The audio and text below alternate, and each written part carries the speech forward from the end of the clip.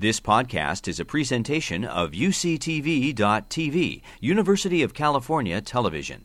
Like what you learn? Help others discover UCTV podcasts by leaving a comment or rating in iTunes. Our next speaker, I'm really interested to hear about the STAR program. Dr.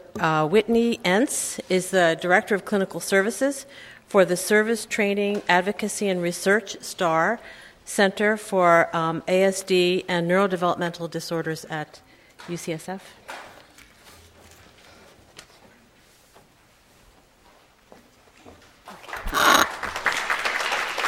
Okay.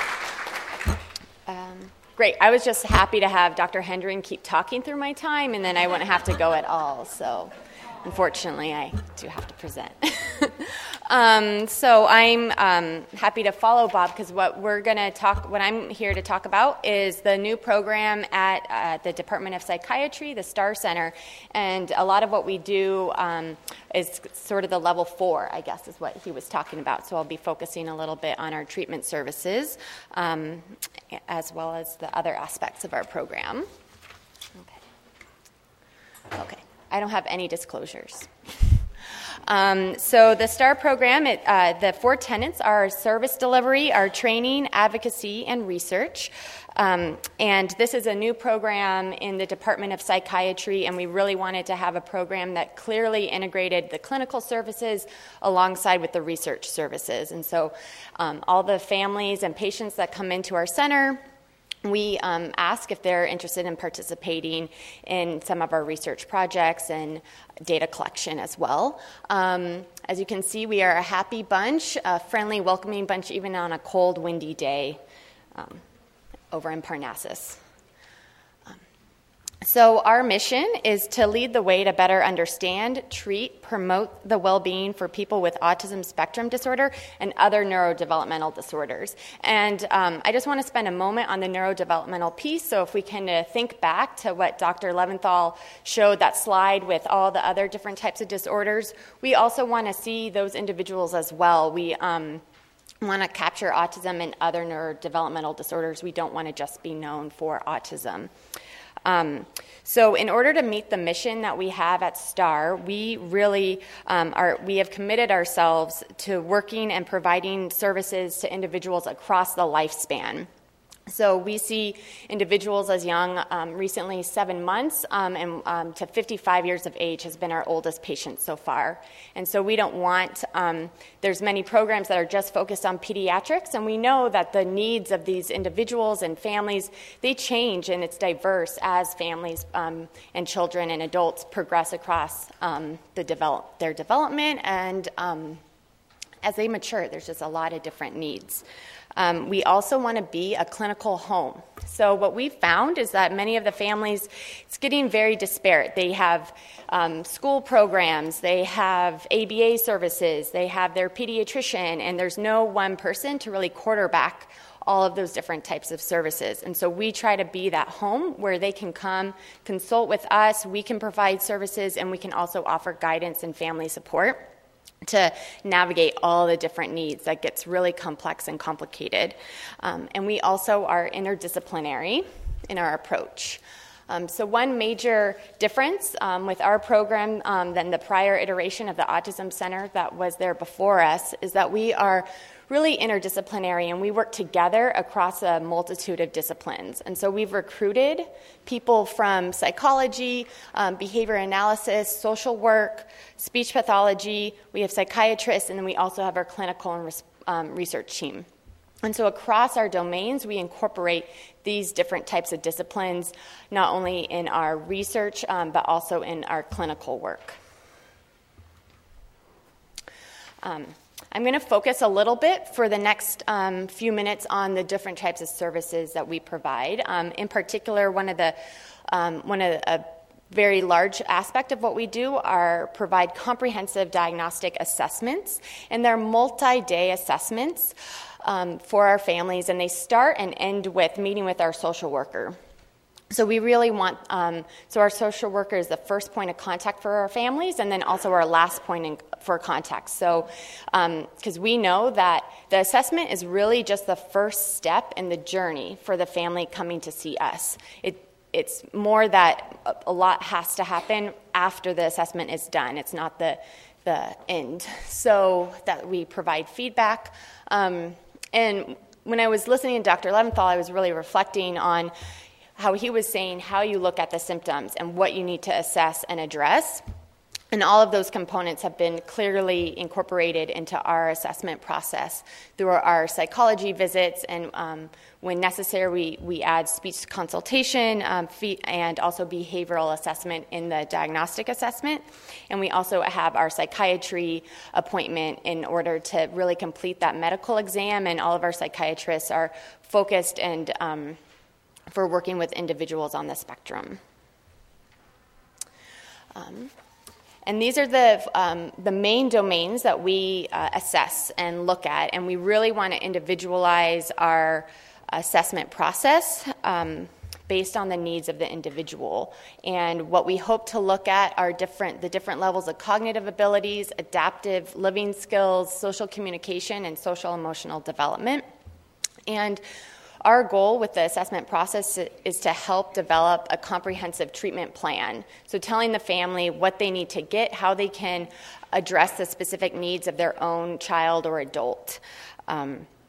We really want it to be individualized and be a plan to help them move forward.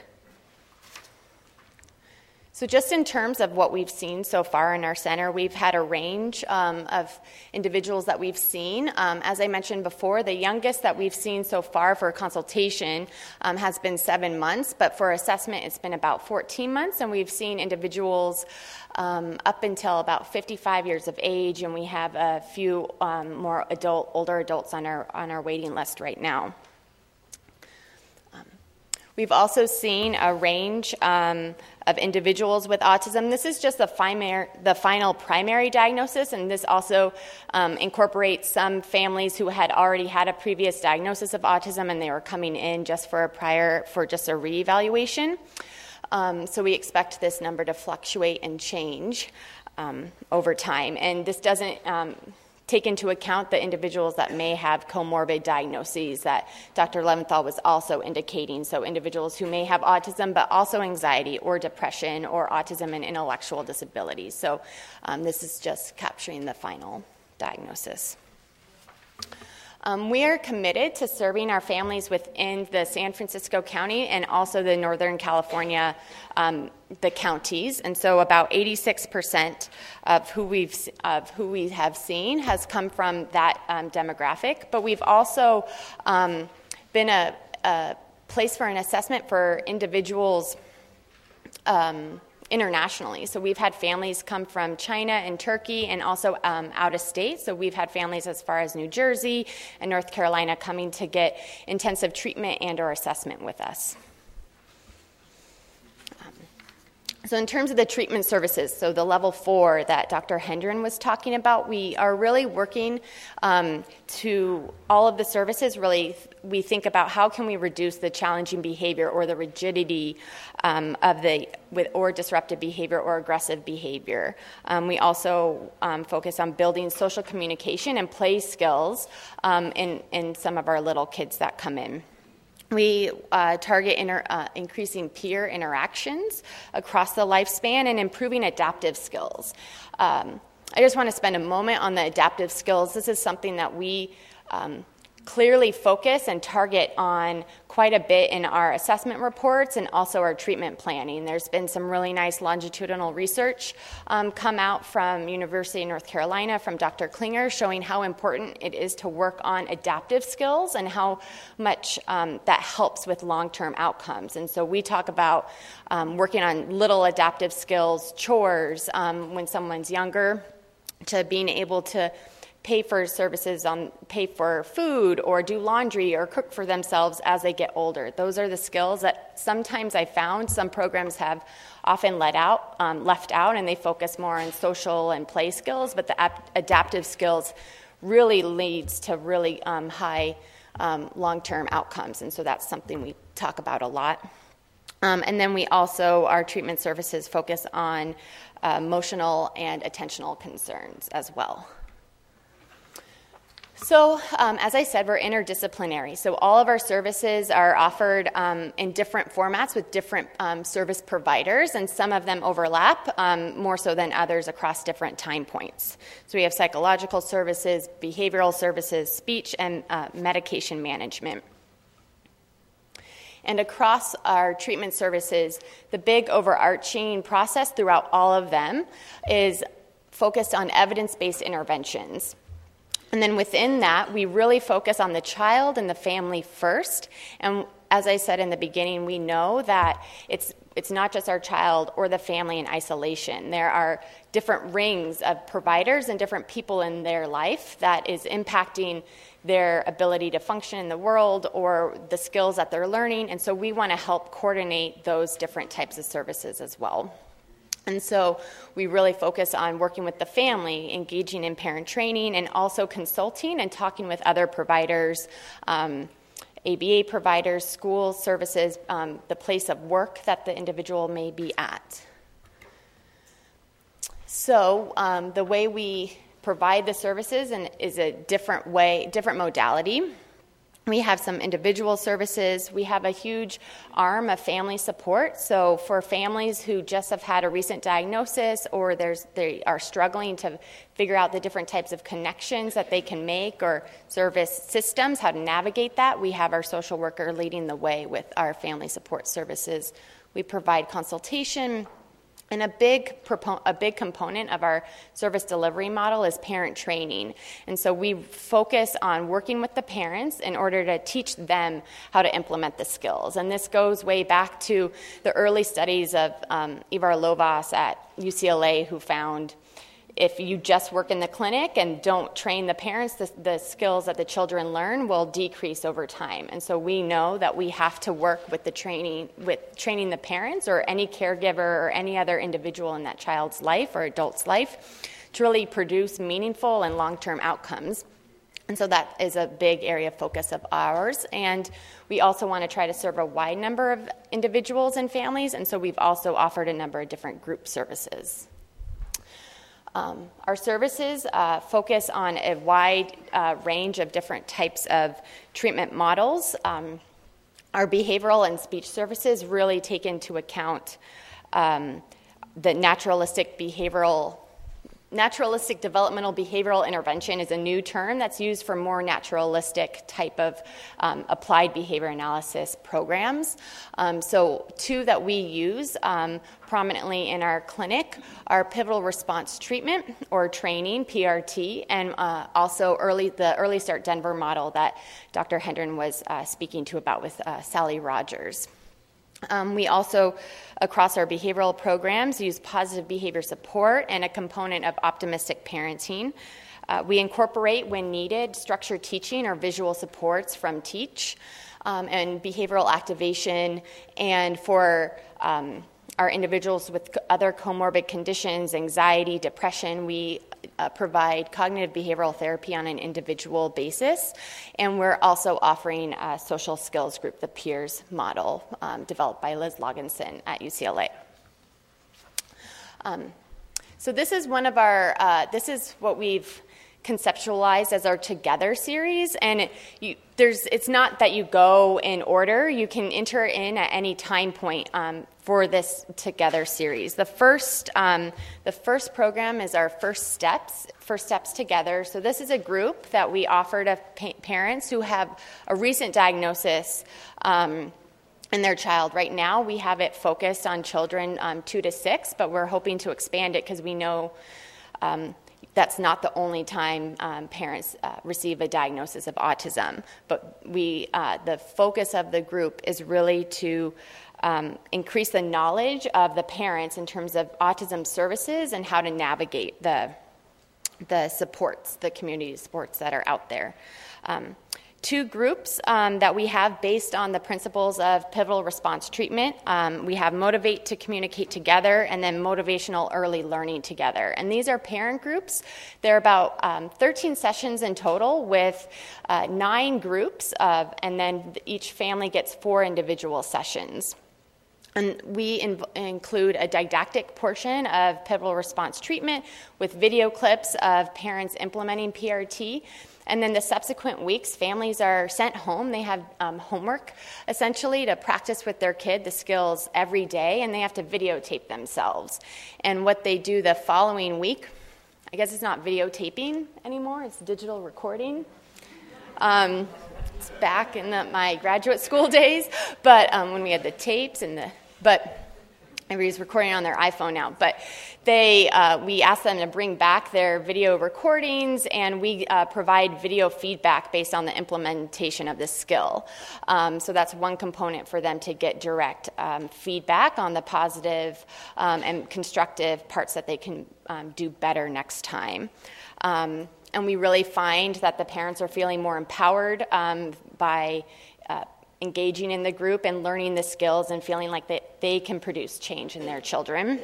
The first group is really focused on first words, and the first group was based on the research that was done at Stanford by Dr. John Gu, who was a colleague of ours in Santa Barbara. And what we have done is expand that group into our motivational early learning. So we know that the first words isn't the first step, but we want to teach social initiations, we want to teach engagement, we want to teach play, we want to teach emotional regulation, and so the second group builds upon the first group. And the third group in our Together series is really focused on challenging behavior.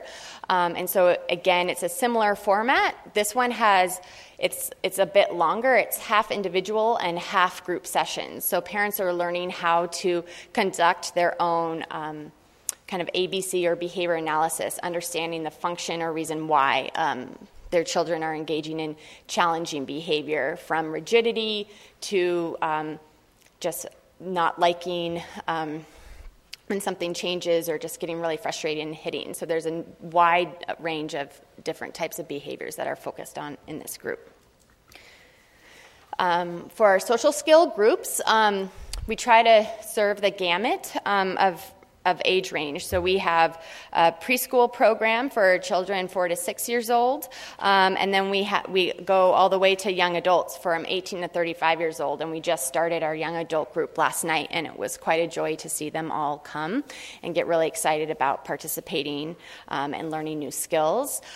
For all of these groups, it's the social group where the child or adult is participating in the group, but also, again, that parent component where the parent or caregiver is in a group at the same time, just working and learning about the skills, and then helping support those skills throughout the 14 to 16 week group.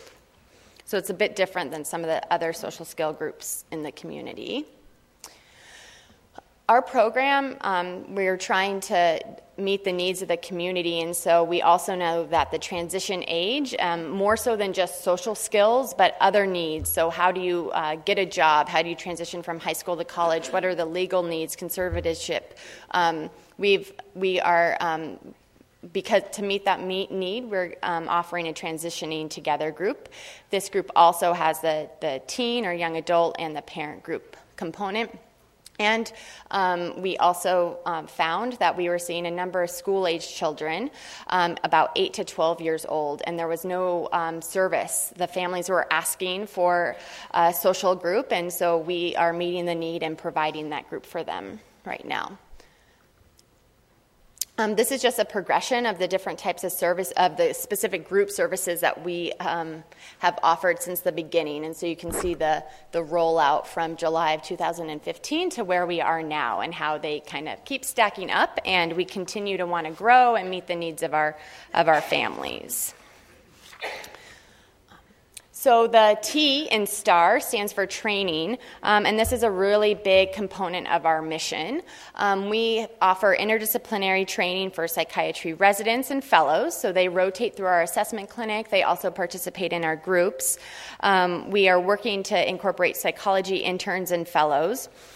We've had neurology residents rotate through our clinic on multiple days to get exposed to autism and other neurodevelopmental disorders, and pediatric residents and students. And we're hoping in the future to have practicum students from other different programs as well. We are lucky enough to have some of our faculty with very advanced training in autism assessment. And because of that, we were able to offer the ADOS. So that's the tool, one of the tools that we use for autism. And as Dr. Leventhal said, you don't just use the ADOS, you use it in conjunction with everything else and clinical experience. But this is one of the tools that is used. And so we offer training in the ADOS, and we also provide training in the ADIR, which is the Autism Diagnostic Interview. So that's the parent interview to gather symptoms of early development and current levels. And in the future, we want to provide training in pivotal response treatment. This is just to show what training we have done since we've been open. We have trained about 202 people in the ADOS, and you can see we've had researchers trained. We've had a number of school psychologists come in, clinical psychologists, medical doctors, speech pathologists, and social workers come to our trainings.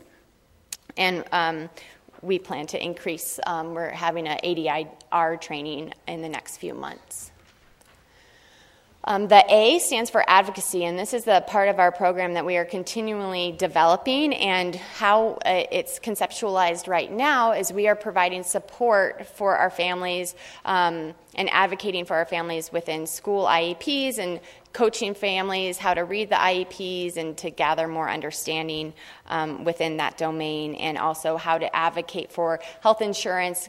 The mandates are confusing for families. Some people have self-funded plans and they're not able to access the services that other families are able to. So we try to support our families in that domain. And this is the research, so the R part of our program. So this also conceptualizes everything that we work intervention-wise with the research arm. And so there's different types of research. You got to hear a little bit about Dr. Hendren's research. So he's part of our group as well. So we have biological genetic research. We look at symptom profiles. There's epidemiological research. We have lifespan outcomes and also intervention. And so many of the programs that we're offering right now, we are researching and looking at the social validity, seeing how meaningful the families find it, how useful they find it as well. And so we want to continue to look into our program, see what's effective, and how we can move forward and change. So this is just an illustration of the different types of labs that we have. And everyone is doing, there's lots of different projects, and on our website too, you can get directly in contact with the individuals. And this is just, Dr. Ball will be presenting, but she won't put it up there, so I figured I would. She's looking at exploring the strengths and challenges for adults with limited spoken language. So there were flyers up on the second floor, I believe, or first floor, however the building is done. But so if you know of anyone who may fit this profile, we are happy to accept them into the research program. Okay. So I saved time. You've been listening to a podcast by University of California Television. For more information about this program or UCTV, visit us online at uctv.tv.